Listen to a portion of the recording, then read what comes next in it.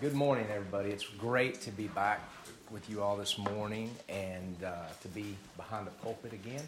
It's an honor and a blessing. We have two principles in martial arts, and those in here that are my students will appreciate this. And one of them is called a state of awareness or ready mind. We say zanshin in Japanese. And then there's a state of no mind, where you just empty it all out and are at peace. And that's a state of mushin. And an unfortunate soul recently in a church out in California found out what each of these meant.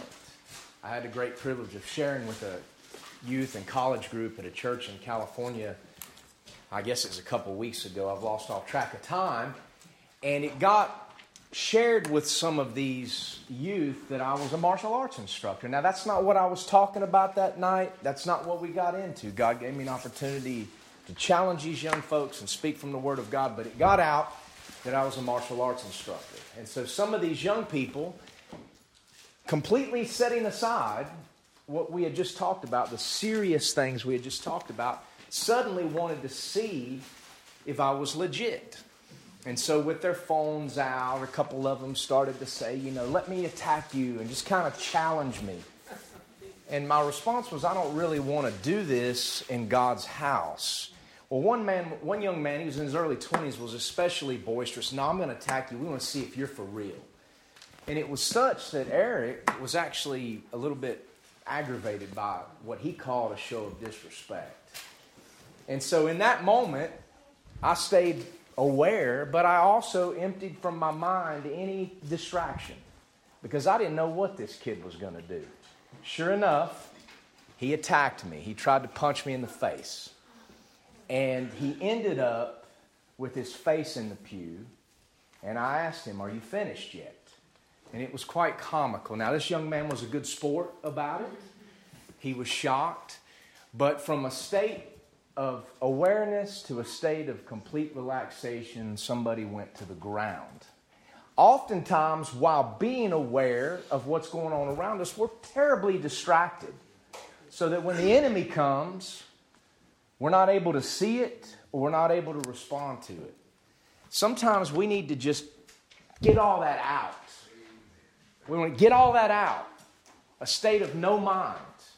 I'm not talking about meditating on objects or idols or any of that garbage that comes out of the Eastern world, but just empty it out. And when we do that, we can be ready, not only for what God wants to teach us, but when the enemy comes. And so I want you to try to just divorce your mind right now from all distractions. I want you to put COVID-19 out of your mind. I want you to put Joe Biden, the usurper, out of your mind.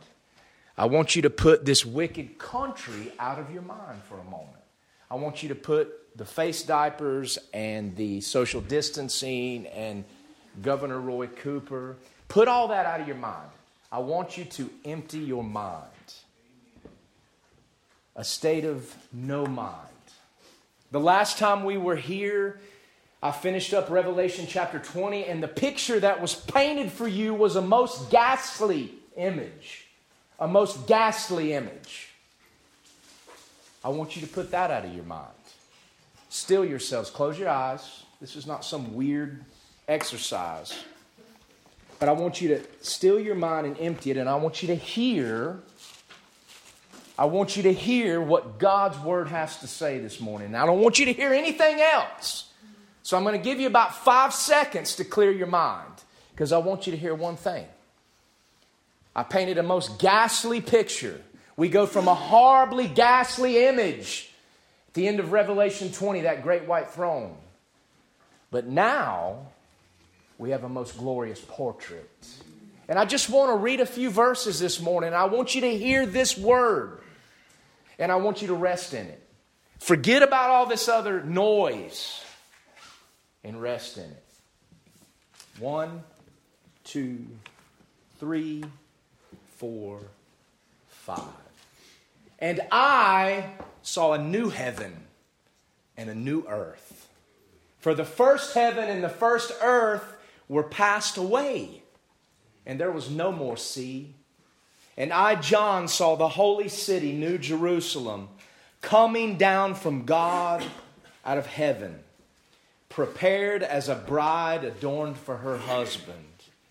And I heard a great voice out of heaven saying, Behold, the tabernacle of God is with men. And He will dwell with them, and they shall be His people. And God Himself shall be with them and be their God.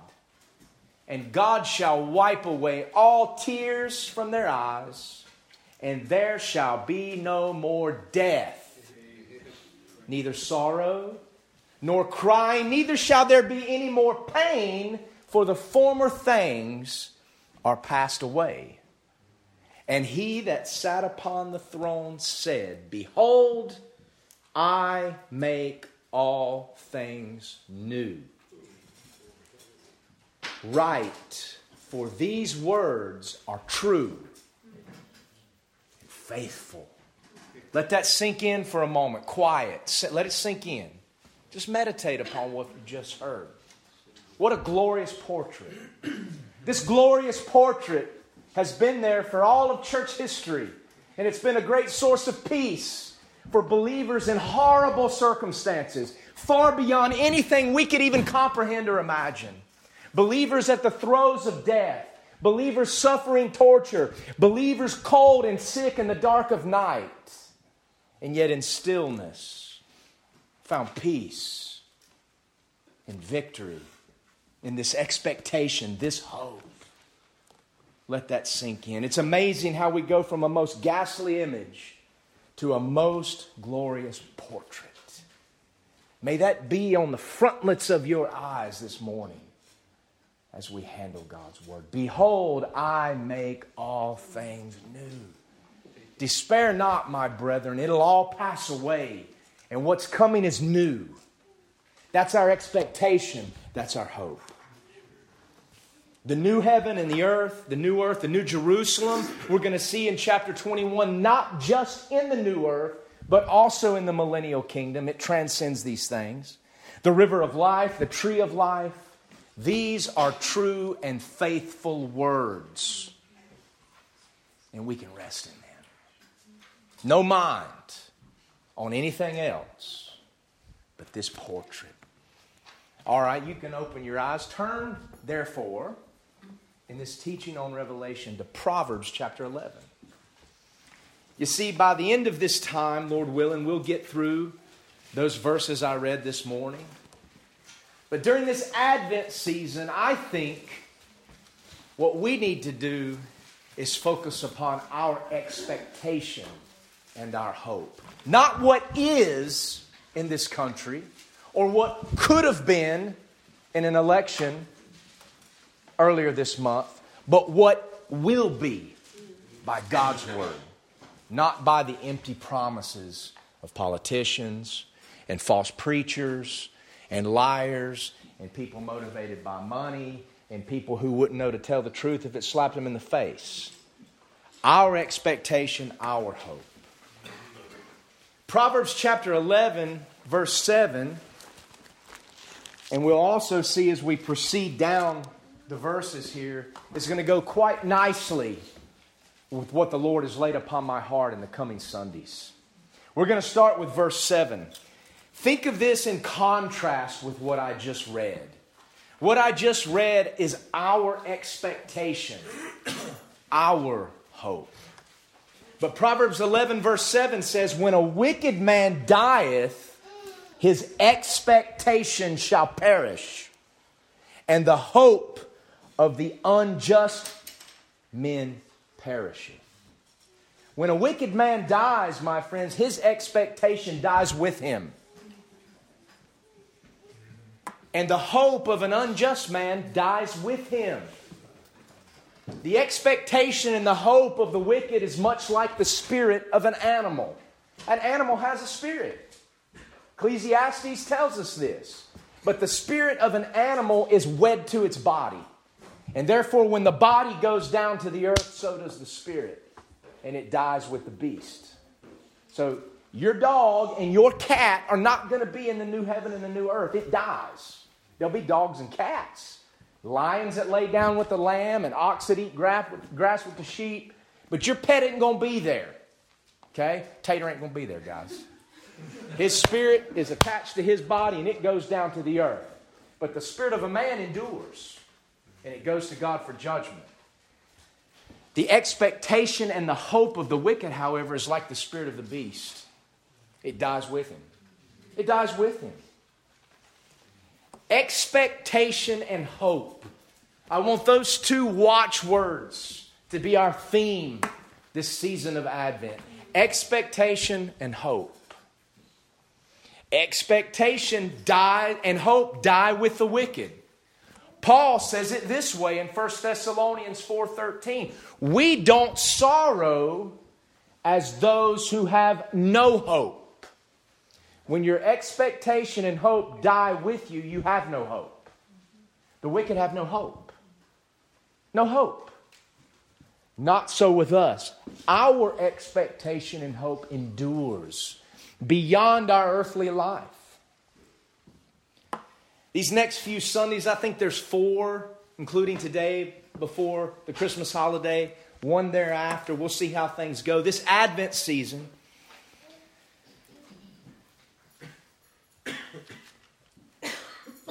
I want it to be like the days leading up to the birth of Christ, the first Advent for us as it was for them. Those in Israel living under Roman tyranny and in Jerusalem under a king, a Roy Cooper of that day, a wicked devil.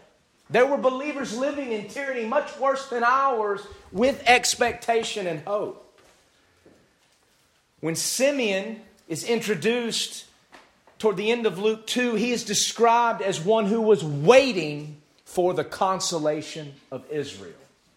He wasn't waiting for a new Herod. He wasn't waiting for the leadership to change in Rome. He wasn't waiting for Rome to go away. He was waiting for the consolation of Israel, the Messiah, his expectation and hope, irrespective of his circumstances. We're told that Anna, the prophetess, was one who had been testifying in Jerusalem. And to who was she testifying? All them that looked for redemption in Jerusalem.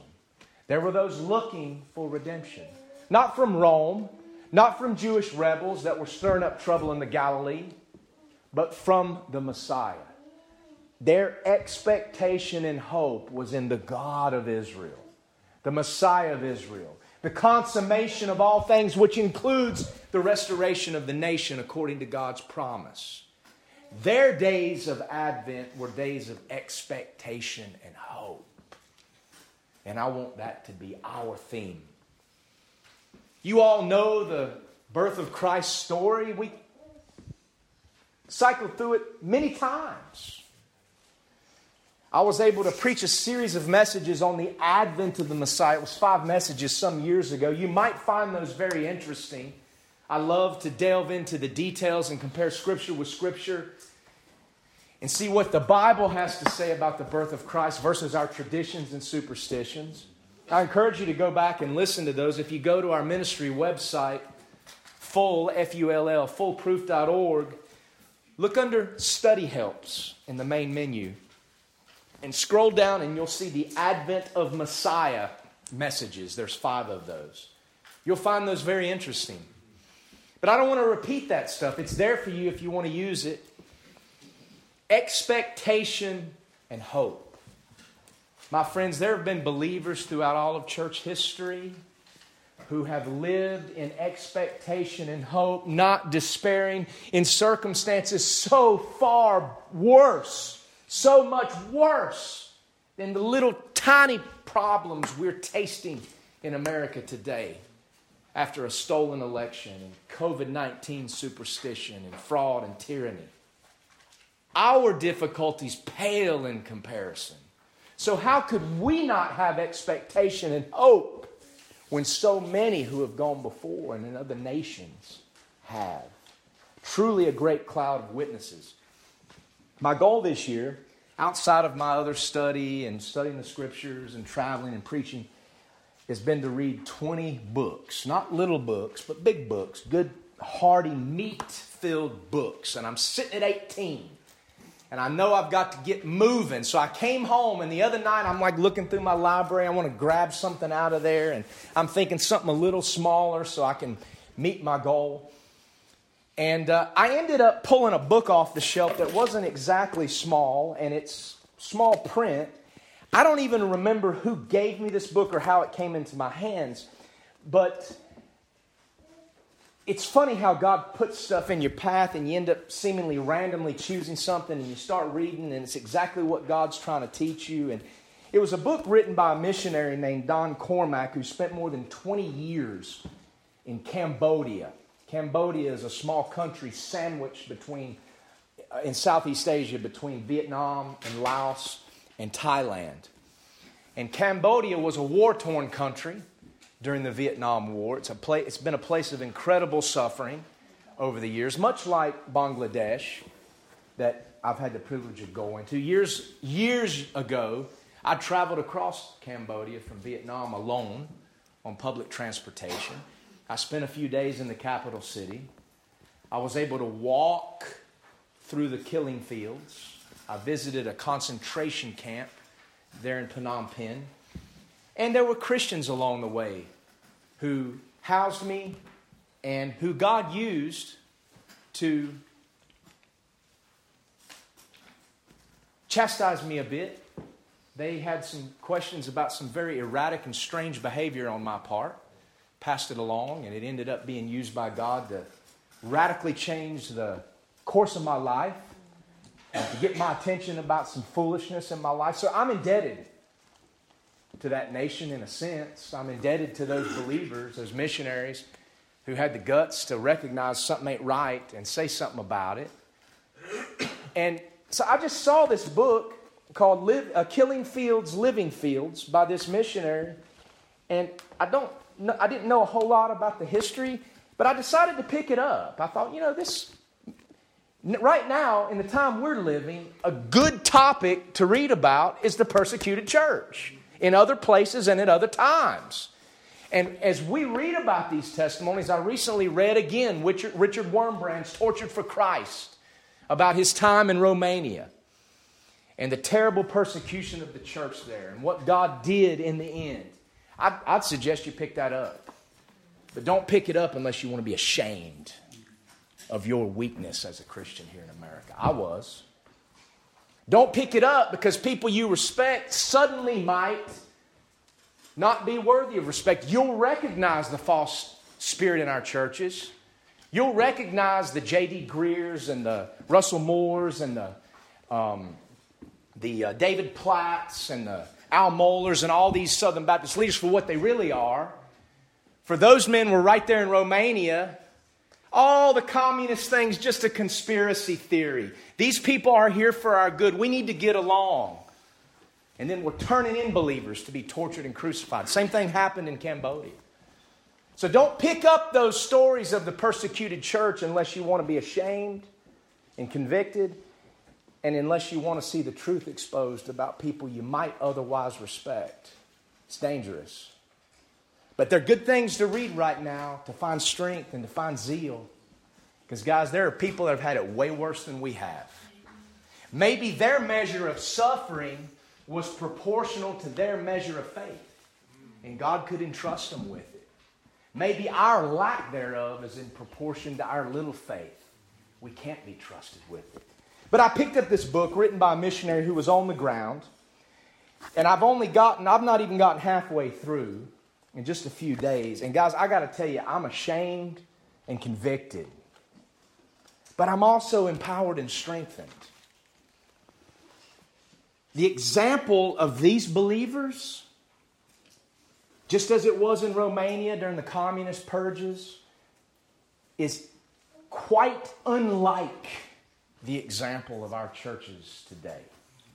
Quite unlike what we consider the church today. The church in Cambodia is not quite even 100 years old. The story of the church there is not even 100 years old. I want to give you a little oversimplified rundown right now. Just an oversimplified rundown. In 1923, 2 missionary families were allowed to enter Cambodia. I believe it was the northwest in the Battambang province. 2 years later, a Bible study or a Bible school was started with 5 Cambodian men who had given their hearts to Christ. If you remember a post I posted about a week or so ago, it's referring to those men who happened to hear a street preacher in a market. 2 years. The church in Cambodia, 2 years later after the missionaries went in, started with 5 men in a Bible study or a Bible school. Over the next 45 years, from 1925 to 1970, missionaries were kicked out. Some were allowed to return. They were kicked out, returned, kicked out, returned. There was limited fruit. A small number of believers endured in hardship and persecution under the dark, dark bondage of a Buddhist society. And make no mistakes, my friends, Buddhism is not peaceful and tranquil like the Westerner has so foolishly believed. If you've been to Ladakh, if you've labored in Ladakh like Eric and Mindy, ask them about the peaceful tranquility of Buddhism while they sat alone in a Buddhist area and lost a child. Ask them about the tranquil peace they found. No, Buddhism is dark. In fact, I respect Islam more than I do Buddhism, because in Islam, unlike the Jews of Jesus' day, they'll at least hear you before they judge you. Remember, Jesus says, does your law judge a man before he hear him? To the Jews. Hey, I can go and preach to Muslims and they'll hear what I have to say. They may stone me and kill me, but not without at least giving me an ear. Not so with the Buddhists. They're deceptive and conniving and sniveling, just like these people in political power in our government. And they'll sneak around. They won't hear what you have to say. They won't stone you or kill you in open and send you to be with the Lord quickly. They'll cut the electricity and the water off in a Christian's house in the dead of winter. They'll carry him out to the high desert in the mountains and leave him. Wicked and evil. But these believers endure. Just a small number. Very limited fruit. I'm sure during these 45 years there were plenty of missionaries and local Christians asking, is this worth it? In 1970, the prince of Cambodia, Sihanouk, was overthrown by a right-wing military faction. This was a pro-American faction. The Americans helped this overthrow and financed it. And the country came under control of a military government, a man named Lon Nol. And there were missionaries who were able to return. They came back, and this was not a stable situation. When the U.S. backed this overthrow, it made a mess even bigger. United States is great for something in the 20th century, particularly after World War I, making a mess worse. That's what our country does. We're not the great moral lawgiver of the world. America has blood on its hands. It has lots of blood on its hands where Cambodia is concerned, where Bangladesh is concerned, where Bosnia and Serbia are concerned, where Libya is concerned. It's got lots of blood on its hands. Where Vietnam is concerned. But a situation was made worse. Nevertheless, missionaries went back into a terribly unstable situation. And what they found in 1970 was a Cambodian church that numbered about 300 believers. So from 5 men in 1925 all the way to 1970, 45 years later, the church had grown from 5 to about 300. About 300 believers. The next 5 years, from 1970 to 1975, there was political chaos in this nation, beyond anything we can imagine. Civil uprisings, civil war. There was the invasion of the North Vietnamese, who used eastern Cambodia for their Ho Chi Minh Trail to ferry supplies into South Vietnam. And there was American carpet bombing of this nation. B-52s bombed Cambodia during this time. When these missionaries came back in 1970, they found 3 churches, 3 little small churches in Phnom Penh, the capital. 5 years later, when the horrible communist Khmer Rouge marched into the capital and began their reign of terror, there were 30 plus churches in Phnom Penh and scores of house churches scattered across the country. So in a 5-year period of complete and total chaos and civil unrest and suffering and destruction, missionaries went back. God used the work, and the churches increased in the capital from 3 to 30.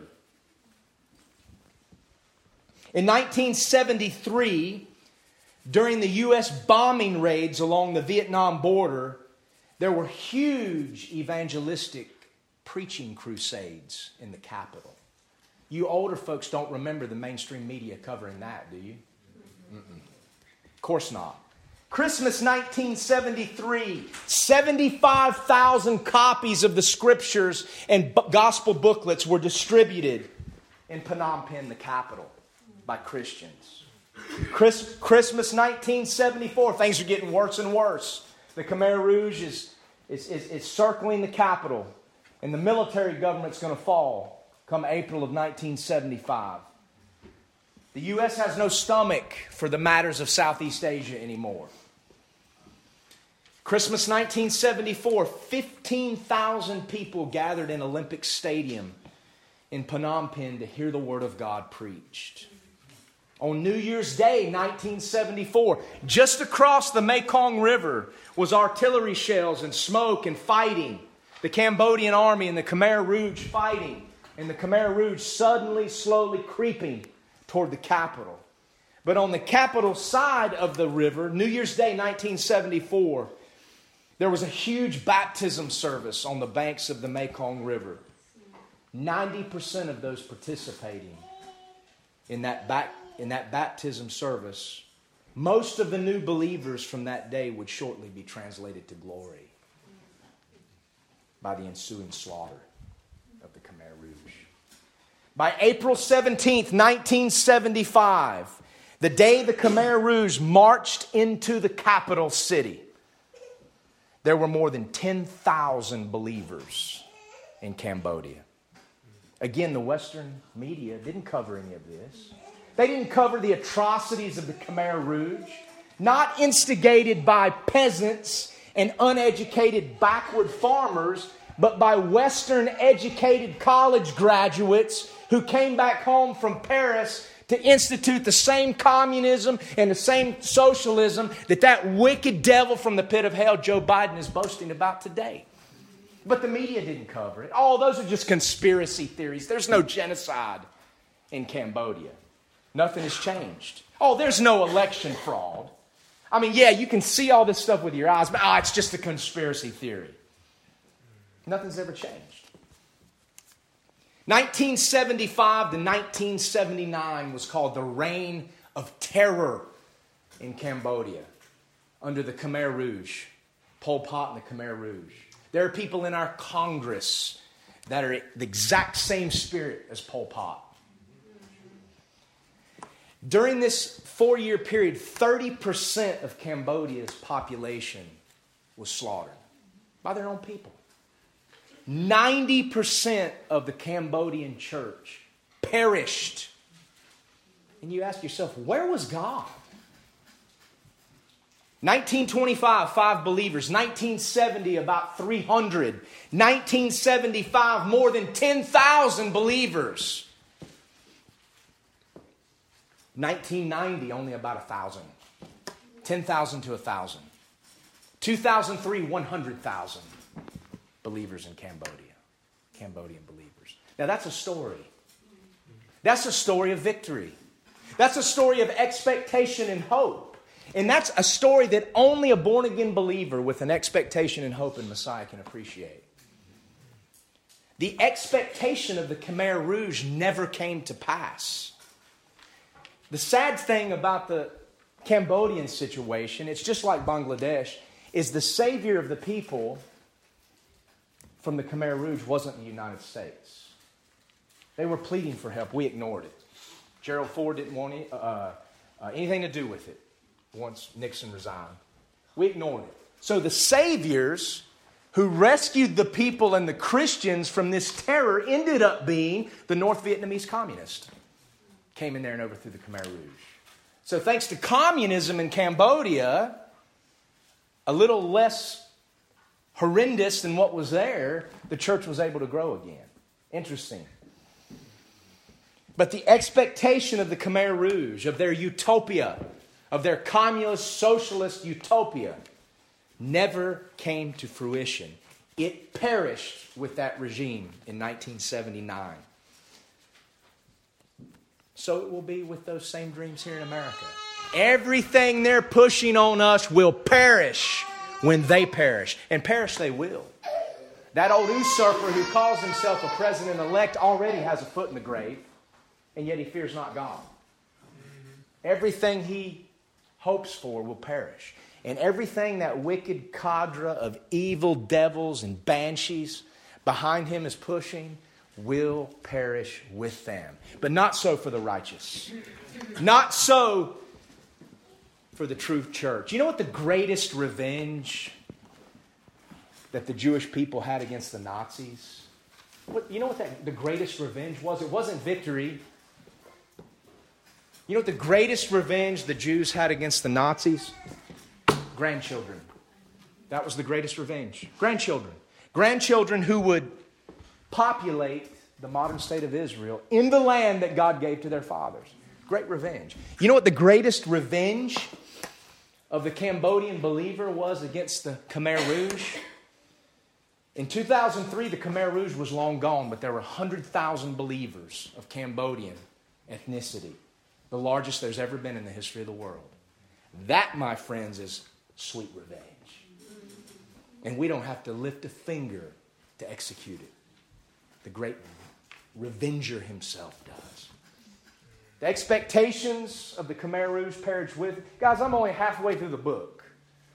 And it's just an amazing story.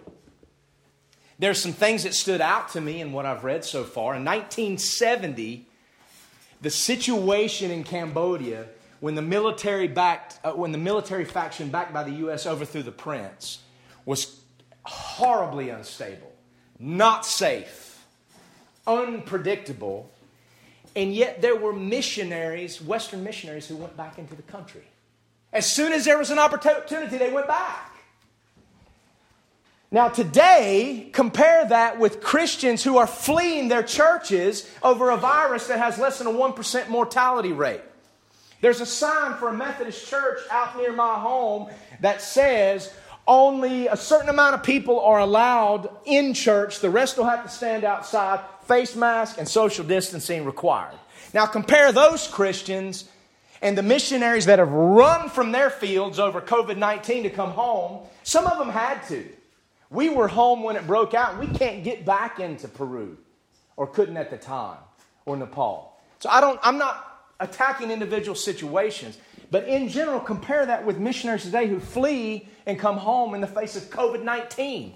In 1970s, there were those going into civil war to reach a people they loved and God had laid upon their hearts. There were Cambodian church leaders who knew when the Khmer Rouge took the capital that they would perish. Some of them, the well-known leaders, had contacts and had connections whereby they could have left the country, whereby they could have escaped. But they chose to stay with their people, and they perished. Compare that with pastors today. When they get an opportunity to go to another church that has a little bit better salary, a little bit better compensation package and housing allowance, they'll just forget about the people they've discipled and go up that ladder.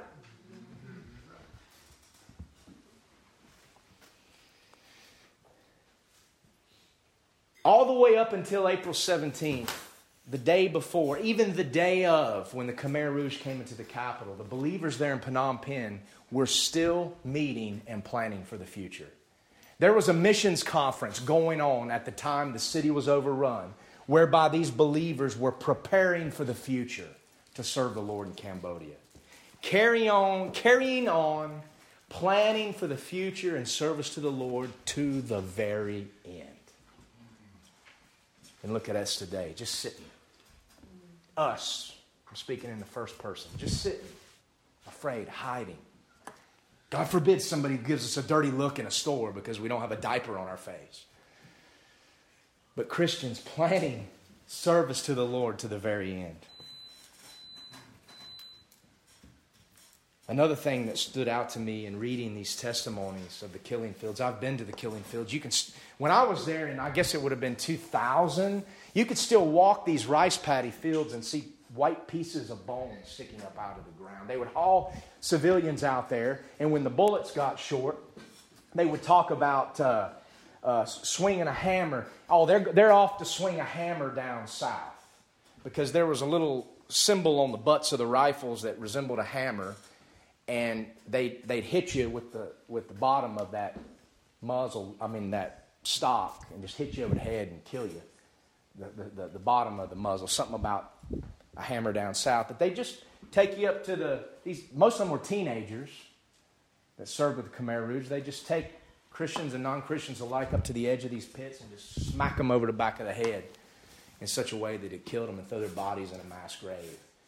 There's a huge Buddhist memorial there at the killing fields today that's just full of human skulls that have been excavated. I've been to the Tuol Sleng concentration camp where political prisoners were tortured in ways that would make even some of the Nazi concentration camps look like patty cakes in the playground. The stench of death all those years later still hung over that place. So I can appreciate these things, and when I think about them, I can only say we are so weak. Mm-hmm. Our faith is so small. We, first person, are so weak, and our faith is so small. But it need not be so, my friends, if our focus will be on our expectation and our hope. Because unlike the expectation and the hope of the wicked, it will not perish with us. It's amazing how many Christians today, or professing Christians, in light of COVID-19, are afraid to go to heaven. If you're afraid to go to heaven, then you've got a spiritual problem, and you need to get born again, in my opinion. On Tuesday, as we made our way home, I didn't want to get home super late. We could have gotten home by 2 o'clock in the morning. I didn't like to do that. Eric and Bethany and I had the privilege of traveling 14,000 miles the day after Labor Day until this week. And on Tuesday, we camped on a cold night and decided to do one last hike before we came home. We climbed up Standing Indian Mountain there in western North Carolina. It's one of the southernmost 5,000-foot peaks in the Appalachians.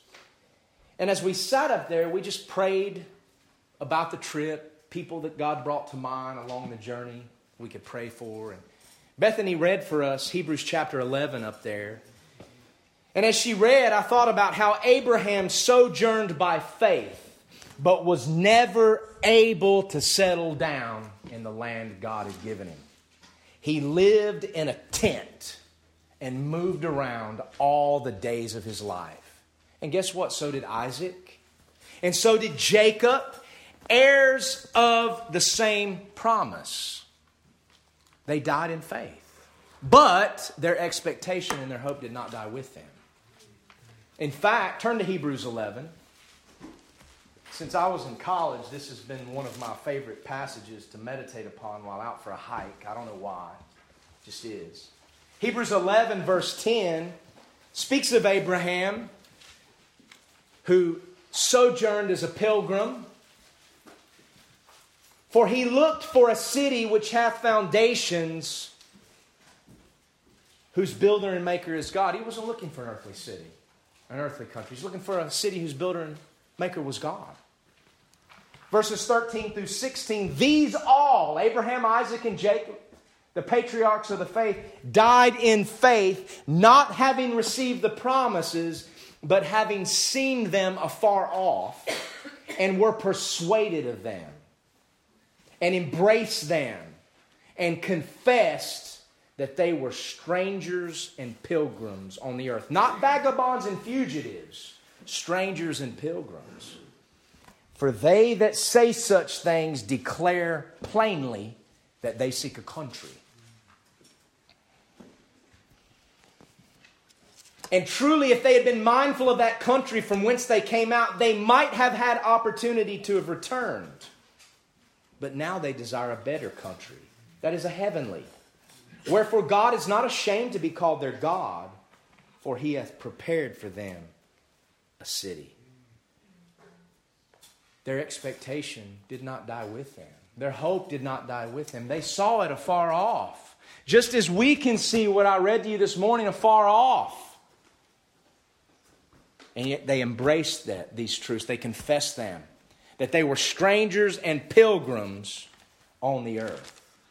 That is precisely why it is so important for us to follow executive order there in chapter 10, verse 25 from the king, to forsake not the assembling of ourselves together in dark days. All of Roy Cooper's unconstitutional, legally invalid, and illegitimate executive orders are subjected to the executive orders of our king. And our king gave us an executive order to remind us of the expectation and hope that won't perish with us. And that's the assembling of ourselves together. What a privilege it is to assemble together. And we don't have to do it secretly like those Cambodian believers did. We can do it openly. And we're doing it openly. And I say, Catawba County Sheriff, come on. You're not coming in without a warrant. I say, Roy Cooper, come join us. Join us online. See what a person's smile looks like. You haven't seen it in a while. Yeah, you have, because you don't wear a mask behind closed doors. You're a lying hypocrite. You gathered with your people, I guarantee it. And you drank and you partied. Just like all these hypocrites, liars. Rules for thee, but not for me. But God sees, and their expectation will perish with them. My friends, we are strangers and pilgrims in this wicked country. As were Abraham, Isaac, and Jacob in their land, and as all those Cambodian believers from 1925 to 1975, strangers and pilgrims, we have that in common. Do we declare plainly in these days that we seek a country? Do we declare plainly by the things we say and do that we seek a country as Abraham did? Are we declaring plainly that we seek an expectation and a hope by how we are living today in this COVID-19 BS, whether it's real or not? Even if it's real. What these believers faced was 10,000 times worse. They didn't run and hide. They weren't scared to death. They wouldn't turn their backs on people on a hiking trail when you speak to them, or refuse to shake hands, or refuse to extend the right hand of fellowship. No way. Whether COVID-19 is as real as they say or not, is what's the word I'm looking for? Irrelevant. If we seek plainly a country.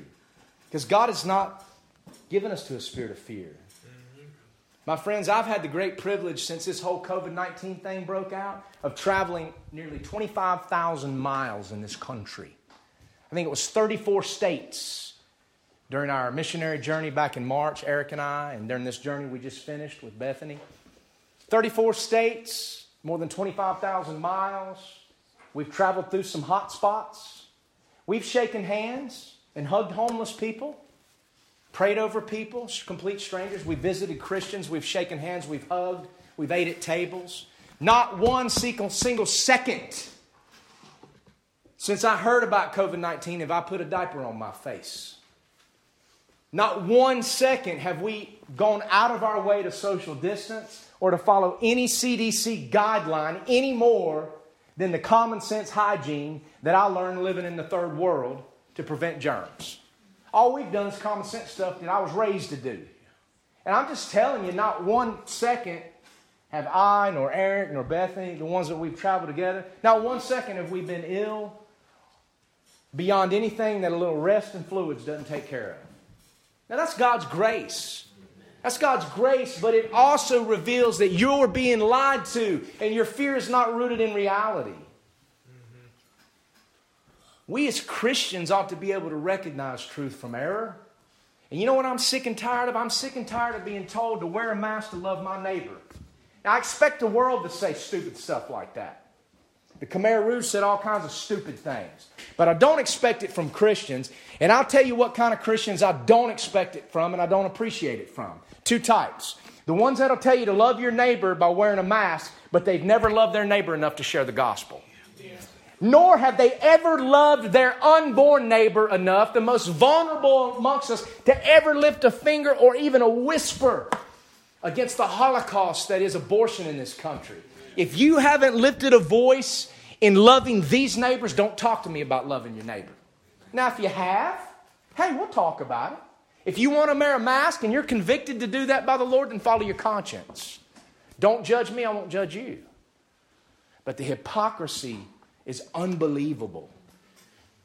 Are we strangers and pilgrims, or are we caught up fretting over Joe Biden and Roy Cooper and trying to fix a country that can't be fixed, my friends? Or make a corrupt one somehow great again, hoping that a president who isn't even saved can somehow do it. How weak are we when surrounded by that great cloud of witnesses Hebrews talks about? And guess who's in that great cloud? These believers. Planning for the future in service to Christ up to the very end. Baptized one day, slaughtered the next. That's our great cloud of witnesses. Back in 1901, September 3rd, Vice President Teddy Roosevelt gave a speech at the Minnesota State Fair. I love using this when I preach on the streets. And it was his famous walk softly and carry a big stick speech. Now, he wasn't president when he said that. He was vice president. But 3 days later, President McKinley would be assassinated. And Roosevelt would become the youngest president in the history of our country. I think I wrote something about this back on June 1st I'd like to read to you this morning that kind of highlights the situation we're living in today in America and how we, unlike our society, need to be living with expectation and hope. And that demands something of us. One rule for peaceful lockdown protesters and another rule for Black Lives Matter and Antifa. Since then, one rule for government officials, like Governor Jailhead in California and Roy Cooper and that fool Fauci. One rule for them and one rule and another for us, right? Government and law enforcement in America at all levels is rotten to the core. And why are these rotten? Because people on every side, both left and right politically, are rotten to the core in this wicked country. Psalm 12:8 says, the wicked walk on every side when the vilest of men are exalted. And you can't find a more vile man to sit in the office of the presidency in the history of this whole country than Joe Biden. There's not been a more vile man. It's more vile than Obama. Vile. And he sits in power not because he's put himself there, but because the wicked walk on every side. That sums it up, folks. Not racism, not police brutality, not COVID-19, not lockdowns, not liberals, not conservatives, not Democrats, not Republicans. This nation has a spiritual problem, and it is rotten to the core. 4 days after 4 days after Roosevelt said these words back in 1901, President McKinley was assassinated. This is what Roosevelt said at this Minnesota State Fair. September of 1901, Vice President Teddy Roosevelt gave a speech just outside of Minneapolis, of all places. In this speech, he was very clear. No prosperity and no glory can save a nation that is rotten at heart. Let that sink in. No prosperity, no glory can save a nation that is rotten at heart. That sums it up. Our spiritual problem. 4 days later, President McKinley was assassinated, proving Roosevelt's point. And Teddy Roosevelt, as I said, now I'm kind of reading and commenting. You see I'm repeating myself. I'm sorry. I should just read what's here. And Teddy Roosevelt became the youngest man ever at that time to serve as the President of the United States. I believe Obama might have been younger. In this same speech, he said something else which is often divorced from its original context. The original context was the rottenness of the nation's spiritual state. He said because, in other words, because prosperity and glory cannot save a nation with a huge spiritual problem, that's the context, the righteous must, what you've all heard, walk softly and carry a big stick. My friends, as Bible-believing Christians and law-abiding citizens who fear God and love this country, I declare, as one of these, I declare without apology that America is rotten to the core. From the White House to the church house. I'll walk softly in these times because my expectation and hope isn't this country. But I will carry a big stick. And don't think I won't use it in defense of others, for that is what the Lord requires of those whom He has kept safe and secure. Consider Proverbs 24:11 and 12. If thou forbear to deliver them that are drawn unto death, and those that are ready to be slain, if thou sayest, behold, we knew it not, doth not he that pondereth the heart consider it? And he that keepeth thy soul, does he not know it? And shall he not render to every man according to his works? If you see those delivered to death, and you have the means to deliver them from that death, and you don't do anything, God sees it, and He remembers that He kept you safe, and you did nothing. What Roosevelt and the writer of Proverbs refer to is passive action. That's not vengeance. Vengeance is active passion. What the writer of Proverbs and Roosevelt are talking about is passive action, not active passion, which belongs only to the Lord. Vengeance belongs only to the Lord. Passive action, however, is ready, willing, and defensive. Vengeance apart from the Lord is offensive and goes looking for trouble. Sadly, it's not always possible to live peaceably with all men, Romans 12:18. Therefore, walking softly much preferred, but swinging a big stick if I must. Why are you preaching so hard this morning, you might ask, preacher? Because I'm carrying a big stick. And swinging that stick starts with speaking the truth that we've been so afraid to say for so long. The last thing the church in America needs right now is mealy-mouthed Christians and preachers who won't speak the truth. We need to amp up the hellfire and brimstone gospel preaching, not just behind the pulpit, not just on social media, but on the public street corner. That's what we need to do. That's how we walk softly and carry a big stick. Because this nation is rotten to the core. Our recent election, whether it was stolen or legit, even if it was legit, which we all know it wasn't, proves exactly what Roosevelt said. This nation is rotten. Because if the people legitimately did elect these devils, we are rotten. If it was stolen from us, we're rotten. Yes. Our election reminds me of those ones they used to have in Iraq. You know, the free and fair elections in Iraq when Saddam Hussein would get 90% of the vote. You remember those? Yeah, that's what our country is. Christians, if they don't fix this, if they don't expose this, then my advice to you come 2 years from now, never vote in another election again. I'm sick of being taken for granted by these rat bum lying Republicans. And I'm sick of being taken for granted for it. If we know it's a circus and a charade, and we know the machines are going to give them the result they want, then let's don't participate anymore. Because we have another expectation, another hope, and it's not here, and it won't die with us. As Christians, we have to divorce our expectations from our country, my friends, just like those Cambodian believers had to. We have to let our hope be rooted in a better country whose builder and maker is God. Not in Donald Trump, not in Republicans. And for crying out loud, I'm sick and tired of hearing about the next election's the most important in all of history. Some stupid runoff elections in Georgia. It's not my state. I don't care anything about it. They're going to steal it anyway. Certainly don't put your hope in that old senile devil, Joe Biden, who lectures us from the palms and what the palmist has to say. It's funny to me, the so-called Christians who laughed and made fun of Donald Trump when he said 2 Corinthians don't have anything to say about palmist. It's funny, I know a faithful pastor that's preached on the streets, that's been a faithful evangelist for many, many years in South Dakota, and he always referred to 1 and 2 Corinthians, 1 and 2 Thessalonians, long before Donald Trump came around.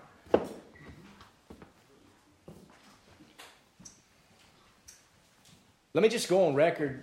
Joe Biden is an usurper. We're not under his authority. He's an usurper. He's not my enemy. We're to love our enemies. He's an enemy of the Lord. What does Psalm 139 say about the enemies of the Lord?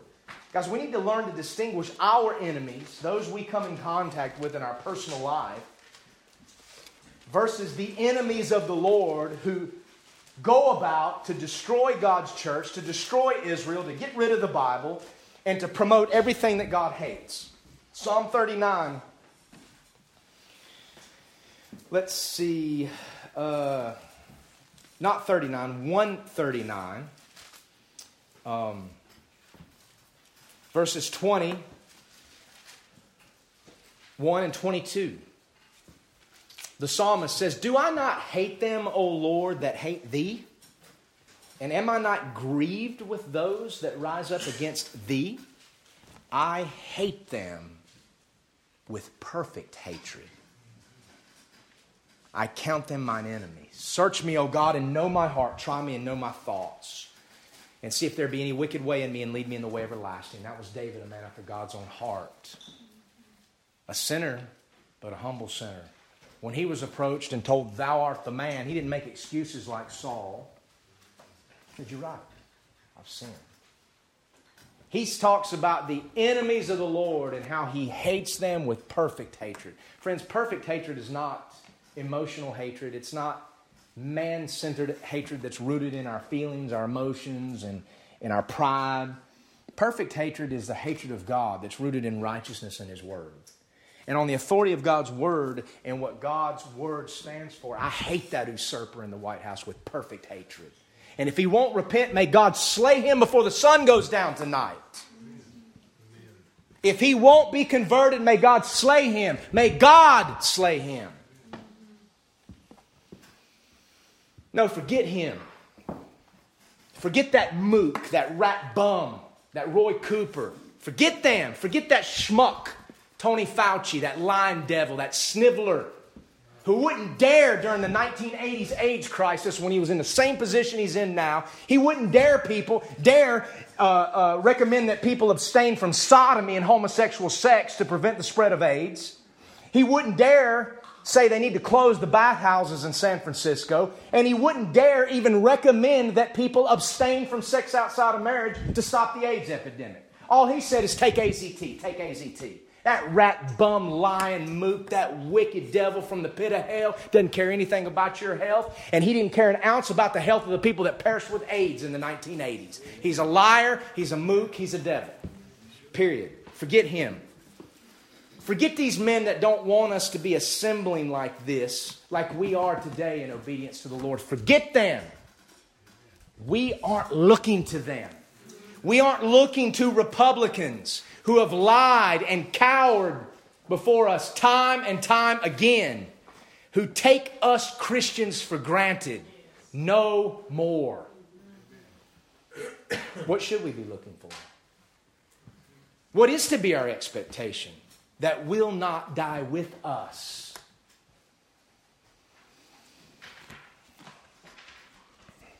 I want these next few Sundays, this Advent season, to be a time to meditate upon these questions. Not just during Sunday service, but as you seek the Lord throughout the week and as you live in these trying times.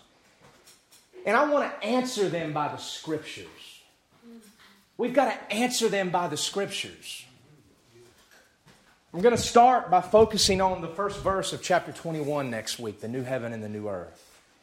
Then I want to go from there. We're going to proceed down Proverbs 11, and I want to talk about the imminency of Christ's return and how that imminency should govern our lives. There are things before the new heaven and the new earth that we can rejoice about. One of them is Christ coming for His church. I've taught in here on the rapture before, the pre-tribulation rapture of the saints, which I believe is biblical. We've talked about the New Testament passages and looked at them in context and compared Scripture with Scripture. But I want to talk to you about the pre-trib rapture as revealed in the Old Testament. Probably something you've never heard before. Oh, it's there. It's there. I want you to find comfort and expectation in that. With regard to the specific future of America, America's future is written down. What we're seeing today is specific prophecy coming to pass for America right here, right there in Isaiah. We're going to talk about it. A nation scattered and peeled, terrible from their beginning. That's us. But its destruction won't come without a great present offered up to the Lord. Think about that. Then I want to finish. We may do this after the holiday. Verses 2 through 5. Let's look at it. Let's break it down exegetically. Revelation 21, a most beautiful declaration of our expectation. I want to take these things in context. You know, where people get in trouble with the book of Revelation is they don't use the outline that Jesus gave us for Revelation. We've talked about this before. The theme verse is chapter 1, verse 19. Now, if we just use Jesus' outline, we wouldn't get in trouble with whether something's literal or symbolic or the church or Israel. We wouldn't get in trouble. Jesus told John to write down 3 things. Write down the things you have already seen. What John saw in the first chapter, the resurrected Christ as he stands in the candlesticks, the head of the church. The things which are, he's to write down. That's chapters 2 and 3, the church age.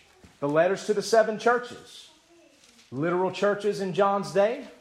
Types of churches that have existed all throughout church history. And an amazing prophetic tapestry that gives us a synopsis of church history from the apostolic church to the Laodicean church of today. We talked about all that. And guys, we would naturally have a clearer picture today in the Laodicean church period, after history has run its course, than the reformers or the early Christians would have. We can look back and see this was prophecy.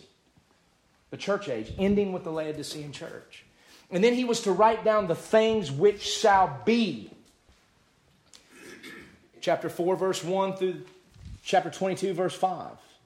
What shall be hereafter? Hereafter what? After the things which are, the church age. What's the first thing that happens in the hereafter?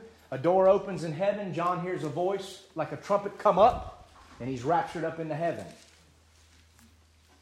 Then we have the judgments, the tribulation, the second coming, the millennium, the great white throne, and here chapter 21. We're still in the things which shall be hereafter. 21 verse 8 is interesting. In these times, those cast into the lake of fire, who are the first ones cast in? The murderers? The homosexuals? Cowards. A lot of cowards in the church today. And then chapter 22, verse 6 to the end of the book is an epilogue where John is transported back to the present time and Christ has some concluding words that John is to testify, verse 16, in the churches. Revelation was for us in the churches, specifically in dark days, to harness our expectation that we might focus upon it.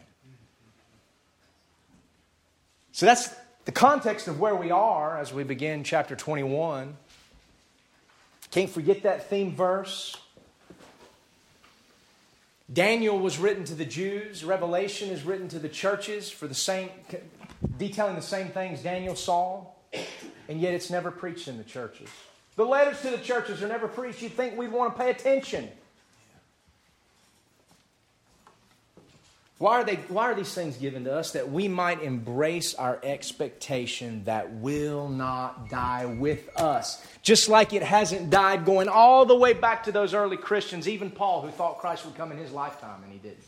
His expectation did not perish.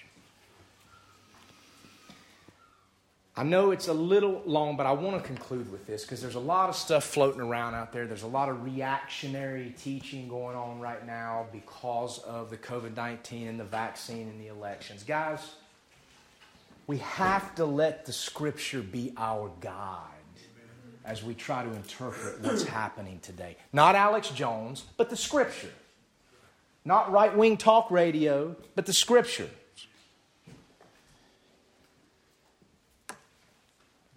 They must be our guide as we try to discern and decipher present circumstances.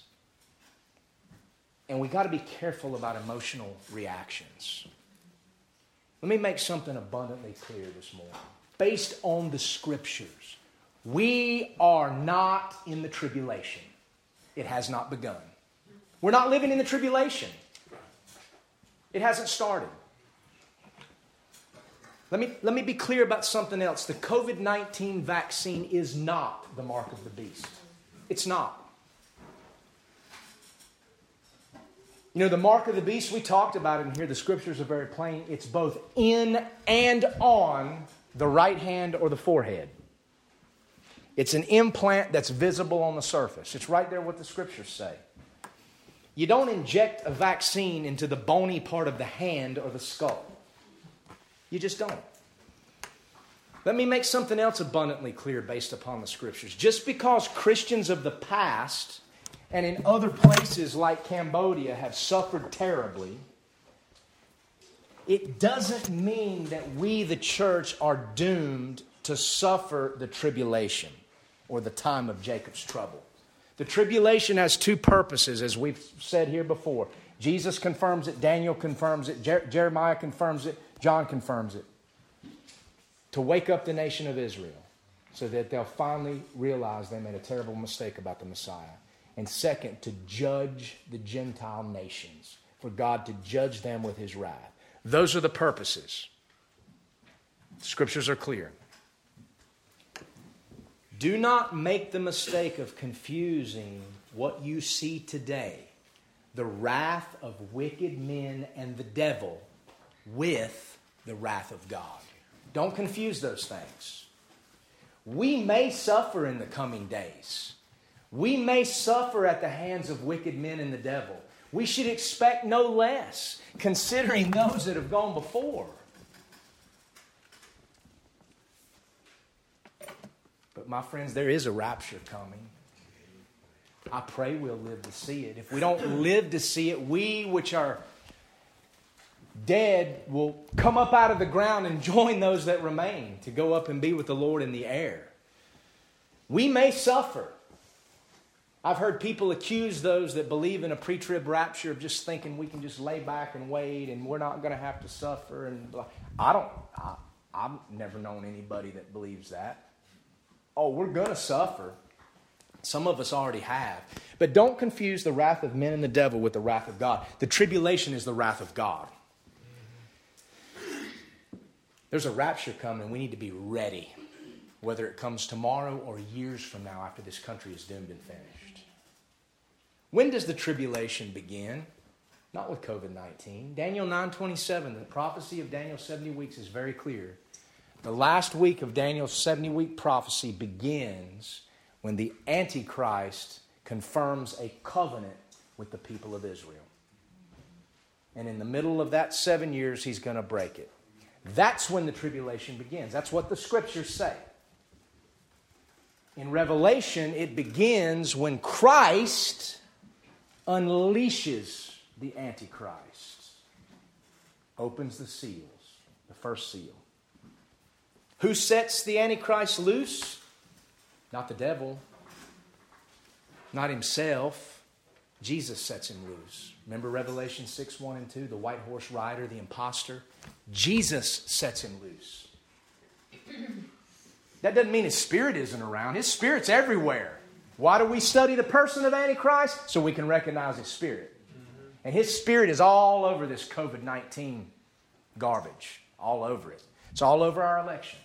We can know it because we know him as revealed in the Scriptures, a liar.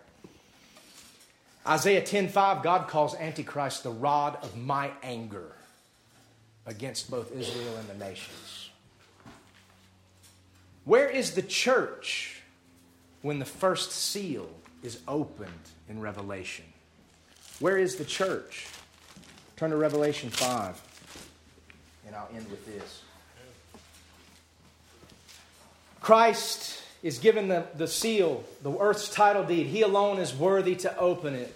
Chapter 6, verse 1, he opens the first seal. The white horse rider, the imposter, calling for peace, comes forward. And Daniel, he signs a peace treaty. In this scene, however, where's the church? Revelation 5, 9, and 10. And they sung a new song, saying, Thou art worthy to take the book and to open the seals thereof. The first seal letting loose Antichrist on the world, the person. For thou wast slain and has redeemed us to God. Who are the us? By thy blood out of every kindred, every tongue, every people, every nation, both the United States and Cambodia. Thou hast redeemed us. There's a great throng of people in the throne room who have been redeemed from every tribe, tongue, and nation. Thou hast redeemed us and has made us unto our gods, kings and priests, and we shall reign on the earth. That's where the church is. It's not mentioned again until the end of the book. Mentioned plenty of times up through chapter 3, end of chapter 3, and then John's rapture to heaven. We see it in chapter 5, but not mentioned again. So let's let the Scriptures guide us. Let's don't get paranoid. These are terrible days. The spirit of Antichrist is at work. A lot of this stuff is a test run, but the vaccine's not the mark of the beast, and we're not in the tribulation. There's a rapture coming, and we need to be ready. Whether it's tomorrow or years from now, whether we suffer like the Cambodian church or not, our expectation is the same, and it won't die with us. Two things I want to comment on briefly before I end. The vaccine that's coming. The COVID-19 vaccine. I haven't ever taken a flu shot in my life. I haven't been sick with the flu since 2009. I've taken vaccines that I would not have taken if my family and I lived here in America. There are vaccines that we gave to our children because we were living in the third world, and there are things that are a risk there, like hepatitis A, typhoid fever, tetanus, that aren't such a risk here. The vaccine that's coming is going to be a conscience issue for believers. It's going to have to be something that you weigh. Just as many Cambodian Christians had to weigh a lot of things in their lives. Guys, what happens? God's called me to missions. I love South Asia. I miss it terribly. I miss the persecuted church in Nepal and Cambodia. I miss laboring for the Lord in South America. What happens when I can't travel to these countries unless I can show a certificate to get on a plane that I've had a vaccine? I'm going to have to weigh that. I'm going to have to weigh it. It's going to be a hard issue. Maybe I can get a counterfeit certificate. I got a counterfeit certificate to get into Russia one time. I had to get a vaccine to go to Bolivia once. They wouldn't let me in unless I could show proof of having a yellow fever shot that I didn't think I needed.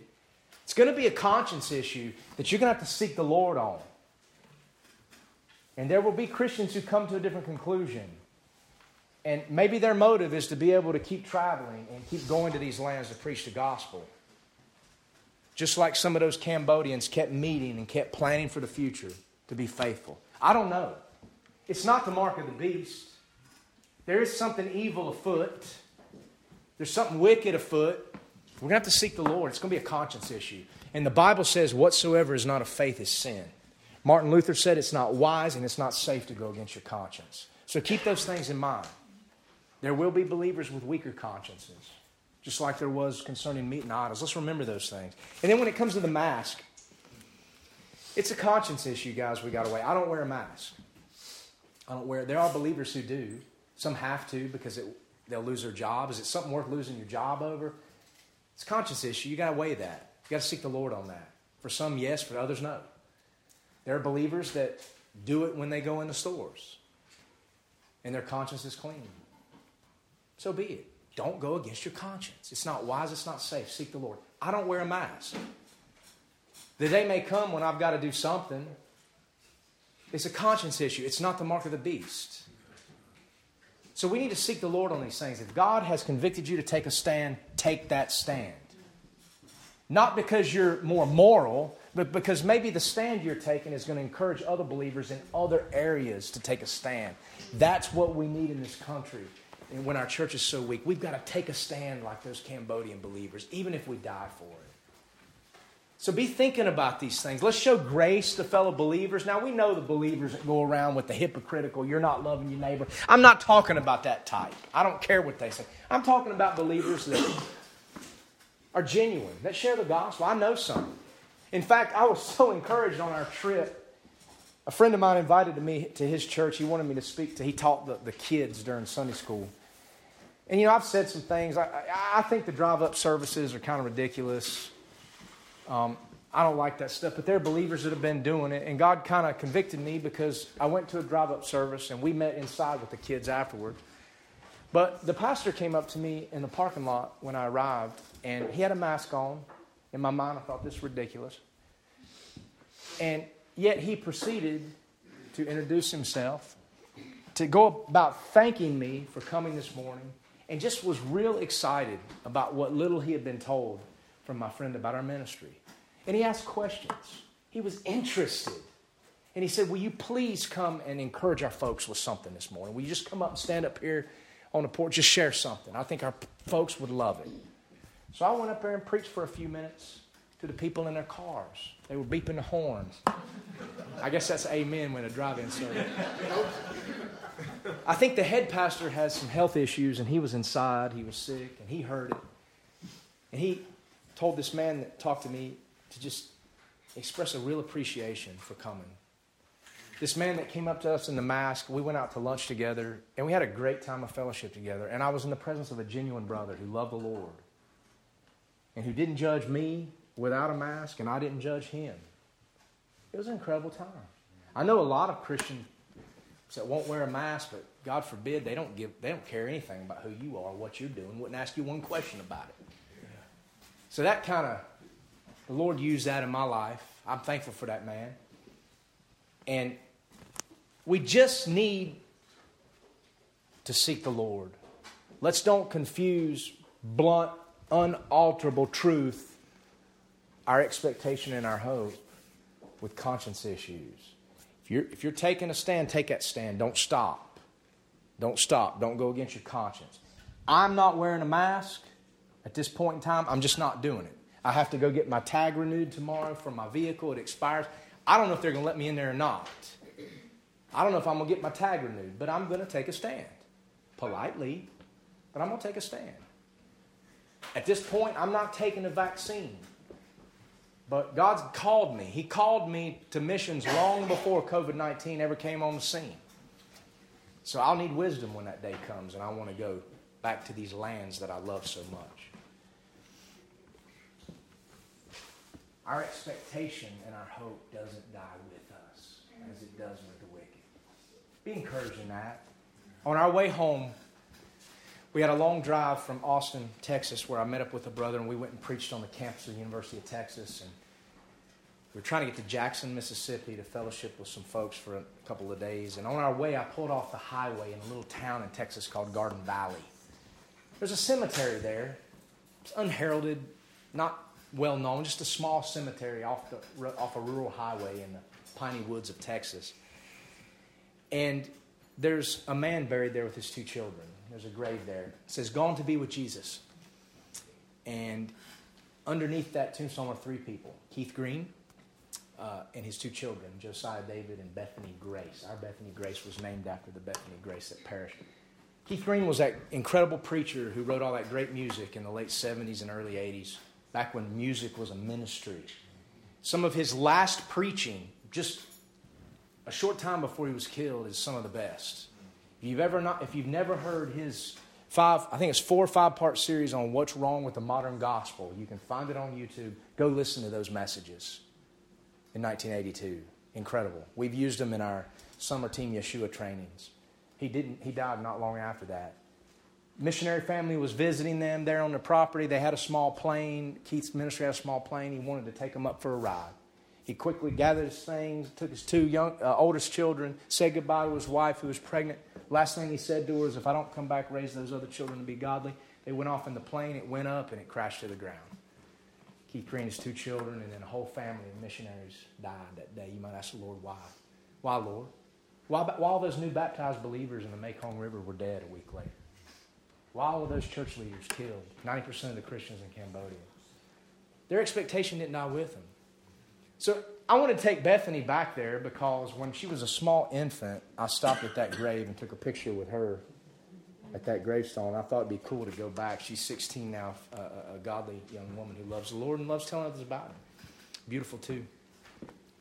But I was encouraged because I went to that cemetery to see Keith Green's grave, and we were kind of looking for it, and I really had to go to the restroom. Now, I'm going to get off the cemetery. I'm going to go off in the woods to go to the restroom. So I was able to wheel open this gate and walk off into some woods because there was no bathroom around. And I came back in, and as I was coming back in and walking back to that grave site, I noticed right behind him was another grave. It was that old preacher Leonard Ravenhill. I had no idea he was buried in that cemetery right behind Keith Green. He died in 1994. And then right on the other side of Keith's grave was another grave, a lady named Helen Sosnowski Steiner, a daughter of Abraham, who died in 1990. And on that grave it said, Yeshua HaMashiach. Isaiah 53, John 3:16. Guys, Keith Green's hope, Leonard Ravenhill's hope that he preached so much about, that daughter of Abraham's hope, did not perish with them. And one day it'll be realized. Theirs, but not without ours, together. Praise God for that. Our expectation and our hope endures beyond our circumstances and our lives. Just like Simeon and Anna and those waiting for consolation in Jerusalem.